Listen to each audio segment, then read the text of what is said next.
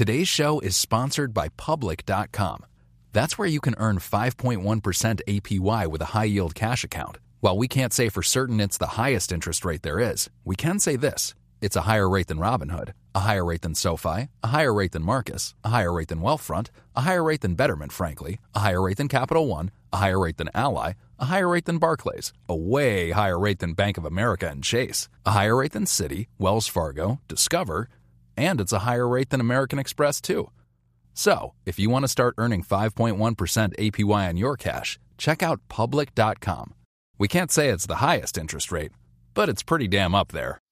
This is a paid endorsement for Public Investing. 5.1% APY as of March 26, 2024 and is subject to change. A high-yield cash account is a secondary brokerage account with Public Investing. Member FINRA SIPC. Funds from this account are automatically deposited into partner banks where they earn a variable interest and are eligible for FDIC insurance. Neither Public Investing nor any of its affiliates is a bank. U.S. only. Learn more at public.com/disclosures/high-yield-account. I'm Alex Rodriguez. And I'm Jason Kelly. From Bloomberg, this is The Deal. Each week, you'll hear us in conversation with business icons. This show will explore deal-making across sports, media, and entertainment. That is a harsh lesson in business. Sports is not as simple as bringing a bunch of big names together. I didn't want to do another stomp you out speech. It opened up so many more doors. The show is called The Deal. Listen to The Deal wherever you get your podcast. And watch on Bloomberg Originals, Bloomberg Television, or BTV+.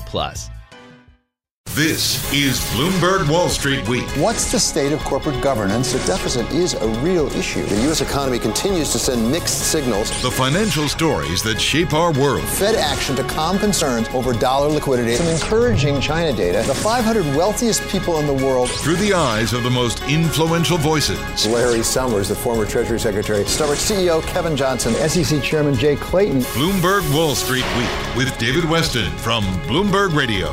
Global Wall Street spent at least part of this week focused on the presidential election, with the nomination of Joe Biden for president and Kamala Harris for vice president, as we all try to come to terms with what a Biden administration would mean for the economy, for business, and for the markets. So this week, we have a special edition of Wall Street Week, one given over to the basic question of how a President Biden would handle the key issues: the economy, taxes, climate and energy, healthcare, and foreign relations. This is our moment to make hope and history rhyme. With passion and purpose, let us begin, you and I together, one nation, under God, united in our love for America, united in our love for each other. Democratic nominee Joe Biden has big plans, and he's not afraid of paying for them with taxes. He plans to raise the top tax rate on individual income to just under 40% for those earning over $400,000 a year, with the top 1% of households bearing 3/4 of that burden. Capital gains taxes would also go up to 39.6% for those with an income of over $1 million a year. President Trump, on the other hand, says he is considering cutting that rate. The Democratic nominee's plans also mean big changes for some of the most profitable companies. Biden plans to raise the corporate tax rate to 28% and impose a 15% minimum tax on profits reported to shareholders. I asked Evercore co-chairman and co-CEO Ralph Schlosstein what the Biden-Harris proposals would mean for the investment banking business. Look, I think we've had a pretty irresponsible fiscal policy prior to the beginning of the COVID pandemic. We had literally $1 trillion budget deficit at 3.5% unemployment, which I think is a truly irresponsible policy. If you look at the share of GDP that has gone to federal taxes, it's declined steadily from about 19.5% to 16.5%, which in my view is inadequate to take care of the basic needs that we have in government, which is why we were running larger deficits. So I think what we'll find in the Biden administration is perhaps a commitment to a little more of a commitment to things like healthcare and education than we've seen in the current administration.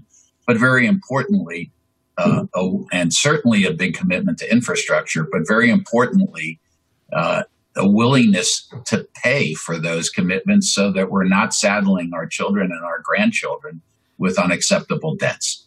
So, Ralph, I think everyone pretty much agrees we have needed to spend money, and that means borrow money, given the real crisis in the economy. Right now, we're taking a look at a cliffhanger here with fiscal stimulus. As we thought we were going to get something by August 1st, we now are looking at September. What is the economy going to look like by November 3rd, whoever wins the election? Well, the economy is it's going to be in recovery, but unemployment is still going to be by far unacceptably high, probably one side or the other of 9 or 10%. So we're going to need to have a continued stimulus. I think the plan that is hopefully at some point will be compromised between the Democrats in the White House and the Republicans in the Congress is needed for sure. But once we get on the path of recovery, and that will not be really fully done until we have a widely available vaccine and widely available therapeutics, because until then, people will be fearful of returning 100% to their lives prior to this. But once we have that, we need to provide more resources through the government. And I think Biden has a very intelligent tax plan, part of which is simply reversing some of, but not all of, and certainly the most irresponsible parts of the Trump tax cuts, and also and paying for the investments that we so strongly need in this country. So, Ralph, pick up on that for a moment and go to your business quite specifically. I mean, you guys are the investment bankers par excellence. Did you see an uptick in business when the rate went down so far for corporations? And then on the flip side, if it went back up to 28%, which is what Vice President Biden's talking about, would that hurt your business? I think really neither an uptick nor a downtick. And let me explain why.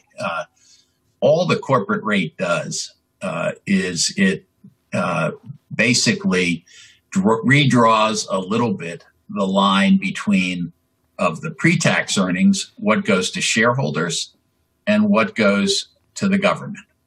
We had a policy that 35% went to the government and 65% went to shareholders. That was quite honestly out of step and non-competitive with the rest of the world. I think generally the majority of the world, the developed world, is in the 25 to 28% range. So where 25 to 28% of the pre-tax profits go to the government and the rest go to shareholders.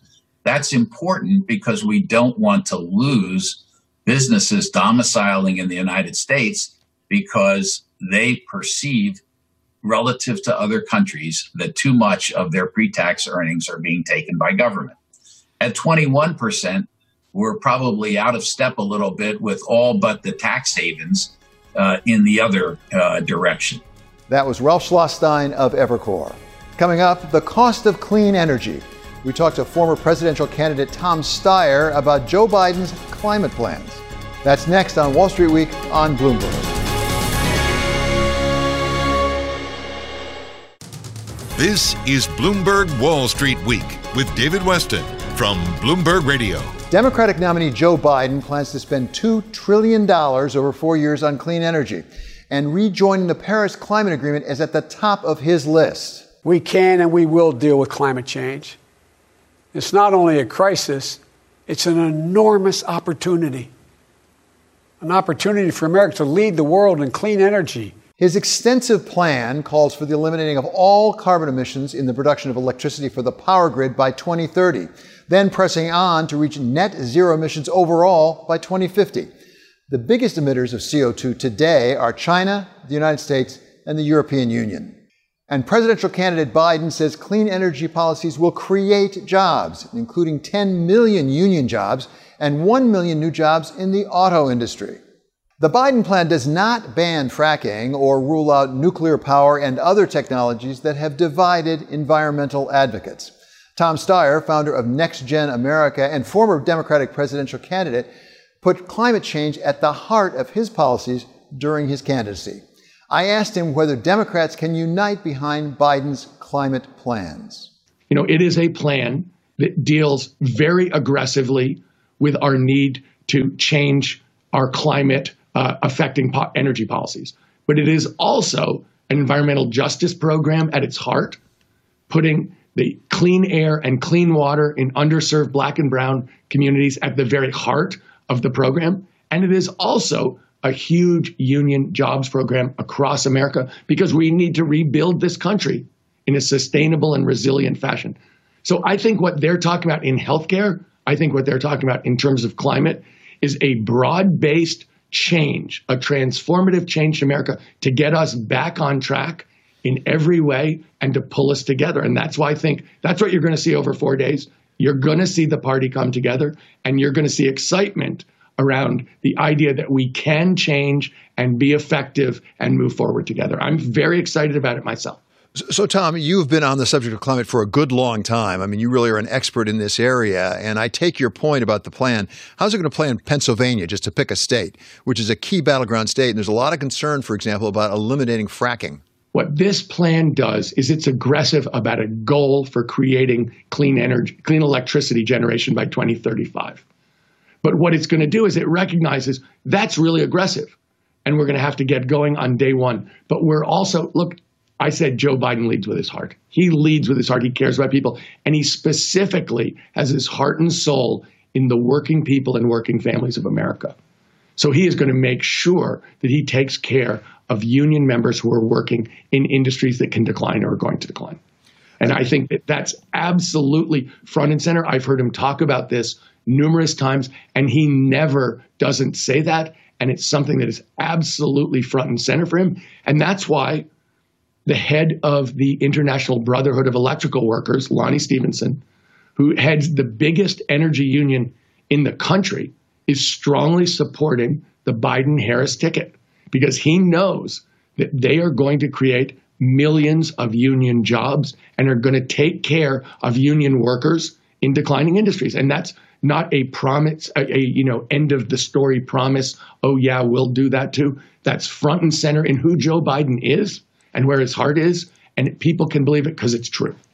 Tom, this election looks to be different from prior elections in all sorts of ways, but one of them just is the way we vote. I mean, there's the dispute right now over the Postal Service.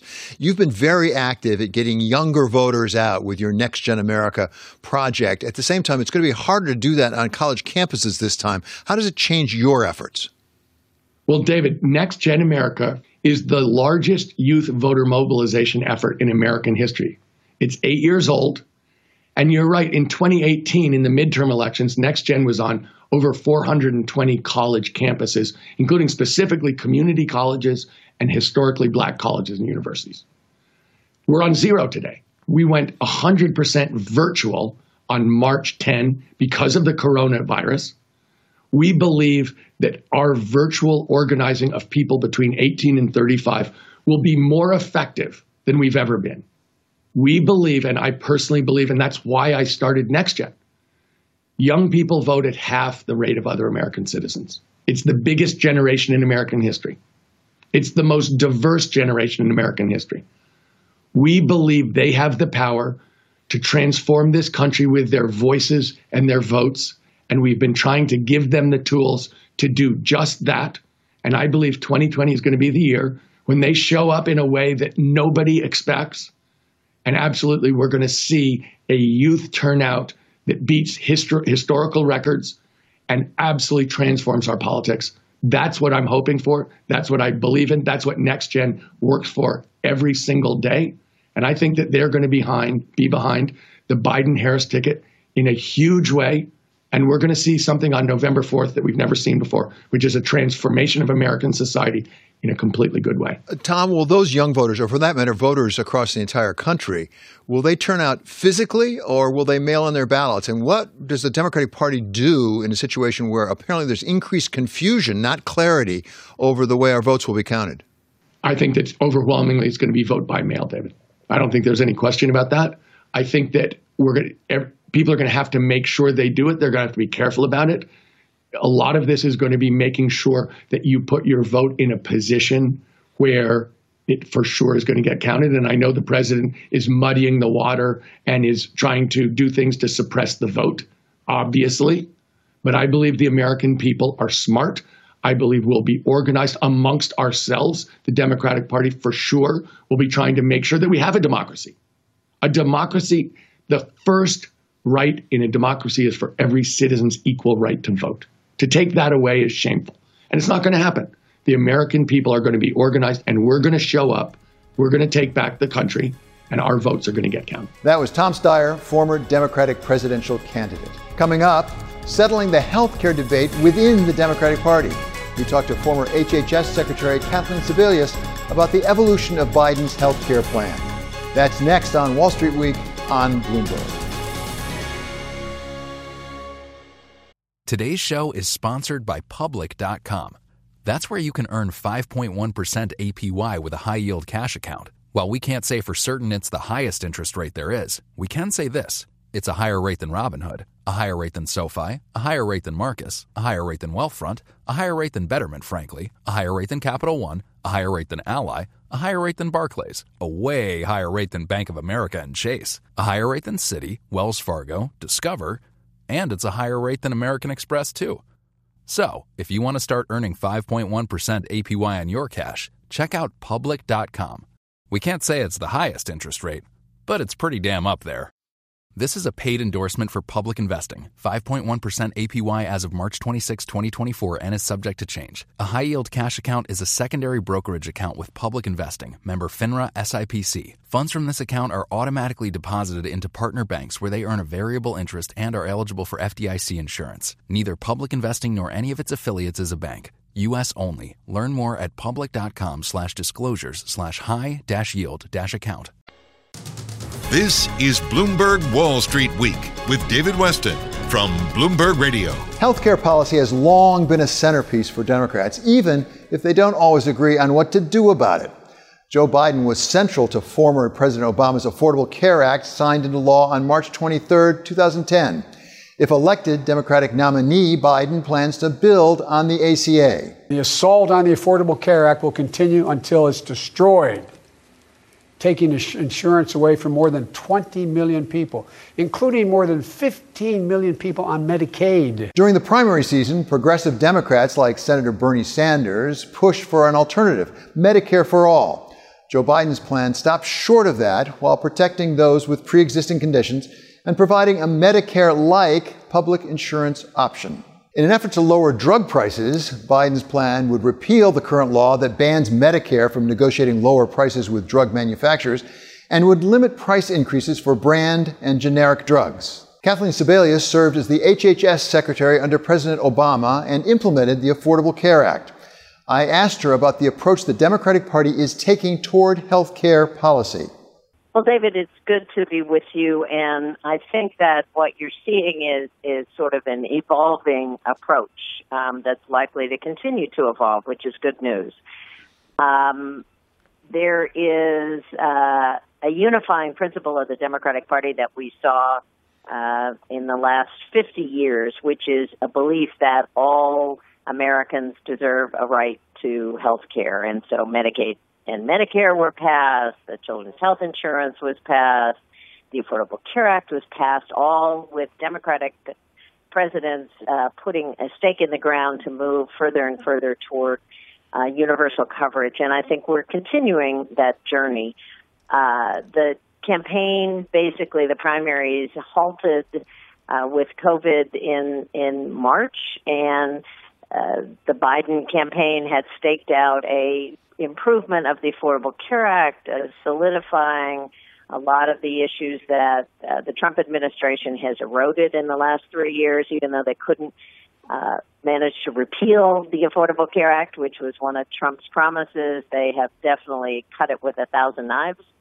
And he also, I think, staked out a very robust public option plan, a lower price, lower administrative cost option for people to choose in the marketplaces, and a lower age for Medicare recipients to be able to sign on to Medicare, moving the age from 65 to 60. So that was the position in March. As you say, Bernie Sanders had a Medicare for all. Elizabeth Warren supported that. Kamala Harris was a longer transition, but eventually ending up with Medicare for all.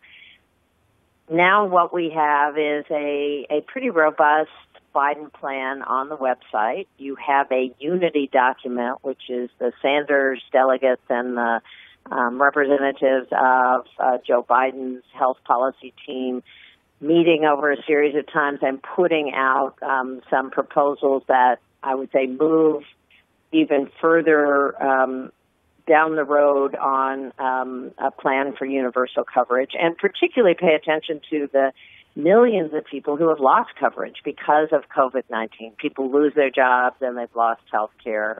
There are states that still have refused to expand Medicaid, and they are still not entitled to any benefits. So there are plans to, again, take very careful look at where we are at the time that the new president is sworn in and move as quickly as possible toward not only filling in those gaps, but I think having a robust public option and looking at ways that the individuals who live in states where the politics are preventing people from getting affordable health care, they would have a very affordable option. Do we know how much this will all cost to really buttress Obamacare and move toward Medicare for all? Are we putting any costs against that, and how are we going to pay for it? Well, I think there are a whole variety of proposals, again, that were during the course of the primary that talk about closing some of the tax loopholes, moving some of the financial issues that are currently in the private sector into the public sector. But I think one of the things, David, that I would love to see us do as a country, and certainly some of the actuaries do, we always talk about cost as if it's a net zero game, that if we insure more people in America, it will cost X amount. What we don't ever do is say how much it costs if we don't move in that direction, if we leave large portions of our population uninsured or underinsured. What is the cost of that?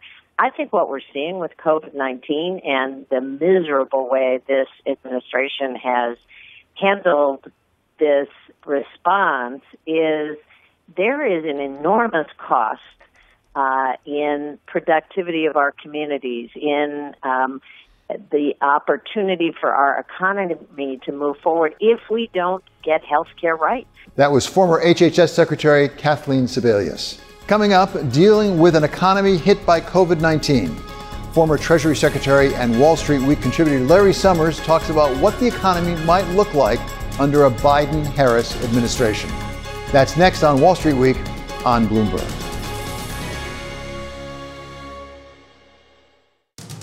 This is Bloomberg Wall Street Week with David Weston from Bloomberg Radio. More than 50 million people have filed for unemployment this year. More than 10 million people are going to lose their health insurance this year. Nearly 1 in 6 small businesses have closed this year. This election year, the economy is taking on new importance as the country struggles to return to work and reopen schools. Former Treasury Secretary and Wall Street Week contributor Larry Summers has made no secret of his support for Joe Biden's proposals. We'd be competent again, and we'd care again. We'd have a government that could carry out basic functions based on expertise, like all other countries do. We'd have tests that came back in less than 2 weeks. We'd have masks for everyone who needed them. We'd have federal government helping the states. We'd have a system that worked. We wouldn't insult and alienate all our allies around the world. We'd be basically competent in the work of government, whether you had a conservative or whether you had a progressive ideology. And we'd care. We would care about a country that was still divided by race. We would care about middle-class people who literally weren't able to feed their kids because they lost their jobs because of pandemic. We would be fighting to protect people who were unemployed rather than to slash their benefits. We would be fighting to protect the ability of teachers to go to school in safe ways rather than slashing the budget for schools. It's really not very complicated, and fundamentally it's about values that are pretty universal. Nobody's against being competent. Nobody's against caring for all Americans. And those are the things we've lost, and those are the things that Joe Biden's been fighting for 40-some years in public life. So, Larry, some people you know and I know who are investors, who are on Wall Street, who are in business, might say competence is great, caring is great. At the same time, we need real growth. And the priorities are wrong for Joe Biden because at least Donald Trump put as his priorities growth of the economy. We need that growth. Can Joe Biden bring that back with his competence and his caring? Well, I think we should start with this. If you look consistently for 50 years, 60 years actually, Democratic administrations produce more rapid growth in median family incomes. Democratic administrations produce more rapid growth in real wages. Democratic administrations produce lower unemployment. Now, you might say that's because they don't care about business. But here's the thing. Because building from the middle out is the economic strategy that works, Democratic administrations produce more rapid growth in corporate profits. Democratic administrations produce better returns for stock market investors. That pattern was first pointed out 3 decades ago, and it's continued to be true over the subsequent 3 decades. And that will be true with a Biden presidency. Certainly, we're not looking at a strong period for American business with the profit figures we're seeing right now, or a strong period for American labor with the unemployment figures that we're seeing right now. So we're going to see an economic strategy that enables the United States to compete. When we alienate every other country in the world, talking about steel tariffs on Canada for national security reasons, we are putting it to American exports and putting it to American business. And so the way to help the economy, the way to rescue from problems that have been made by the other administration is Bill Clinton turned around a mess that he had inherited. Barack Obama turned around a mess that he inherited. Jimmy Carter inherited a recession. John Kennedy inherited a recession. A commitment to policies that expand the economy from the middle out. Going back to FDR, that has been the commitment of Democratic presidents, and Joe Biden will be in that tradition. And the historical evidence is that it works. And the historical evidence is that the trickle-down, short effort to reduce the taxes of big donors doesn't work. It produces stock market bubbles that ultimately implode and lead to grave recessions. And that's not the right economic strategy for our country. Larry, help us understand, if you can, one aspect about Joe Biden's plans. He has some very robust plans when it comes to the climate, infrastructure, education, which will cost a fair amount of money, which he owns up to. And he talks about taxes, taxes on corporations, taxes on some wealthy individuals to pay for that. At the same time, he says that we have to be careful about taxes depending on where the economy is. Give us a sense of the sequencing here. Is this going to be borrowing money until we can afford actually to raise the taxes, or will there be taxes from day one? That's for a President Biden to declare and Congress to legislate, and the answers will depend on where the economy is at the time. I'll tell you, though, David, I don't think austerity economics is the answer in this moment. We're about to get a huge demonstration of that from the huge fiscal cliff the country's about to go over because the Republicans wouldn't negotiate with the Democrats. If we invest in our future, that is taking a burden off my children. It is taking a burden off your children. You know, the interest rate after correcting for inflation is negative. It's below zero in the United States right now. But when we defer maintenance on our nation's roads, when we allow our children to lose intelligence because they have to drink in the water, when it takes 25% longer to fly from Boston to Washington than it did 50 years ago because we've screwed up our air traffic control system, when we make those non-investments, when we allow those infrastructure deficits, they compound to burden our children much more than some accumulation of paper debt. So yes, we've got to make the right choices about borrowing money and how much to borrow now and in what ways we should tax those with the highest income. But that's not the important deficit we have in our country. The important deficit we have in our country is that we somehow decided we couldn't afford to invest in having pandemic readiness. And we cut all those programs because people were fixated on the deficit. The important deficit in our country is we can't afford to buy tests, even though the benefit of each test that we give is probably over $1,000 in terms of the cost of the pandemic and the disease that is prevented. Let's focus on the things that are most important, and they are not austerity economics at a moment of zero interest rates. They are investing in the future, and that is what the Biden program is all about, along with making sure that everybody has a chance to share in that prosperity. Think about it.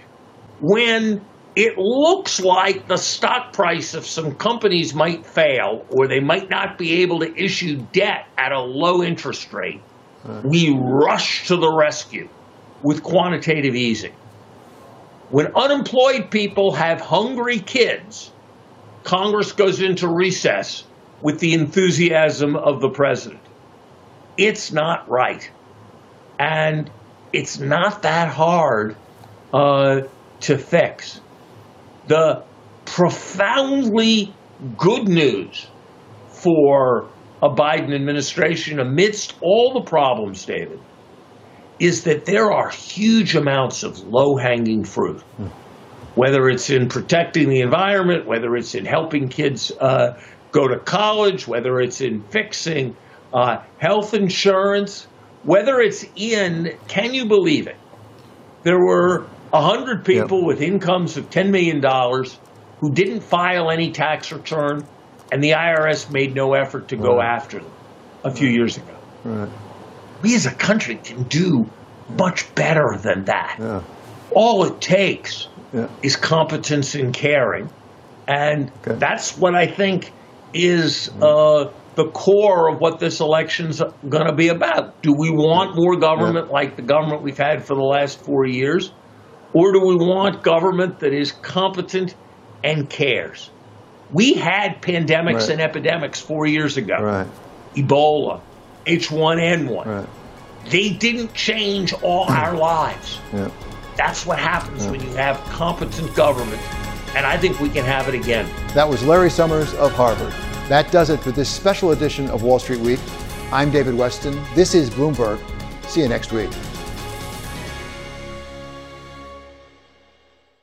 The countdown has begun. This May, 1,000 global leaders will gather in Doha for the Qatar Economic Forum powered by Bloomberg, held in conjunction with our official partners, the Qatar Ministry of Commerce and Industry and Media City Qatar, and premier sponsor QNB. Join heads of state, influential ministers, and leading CEOs to make new connections and gain unique insights. Learn more at QatarEconomicForum.com.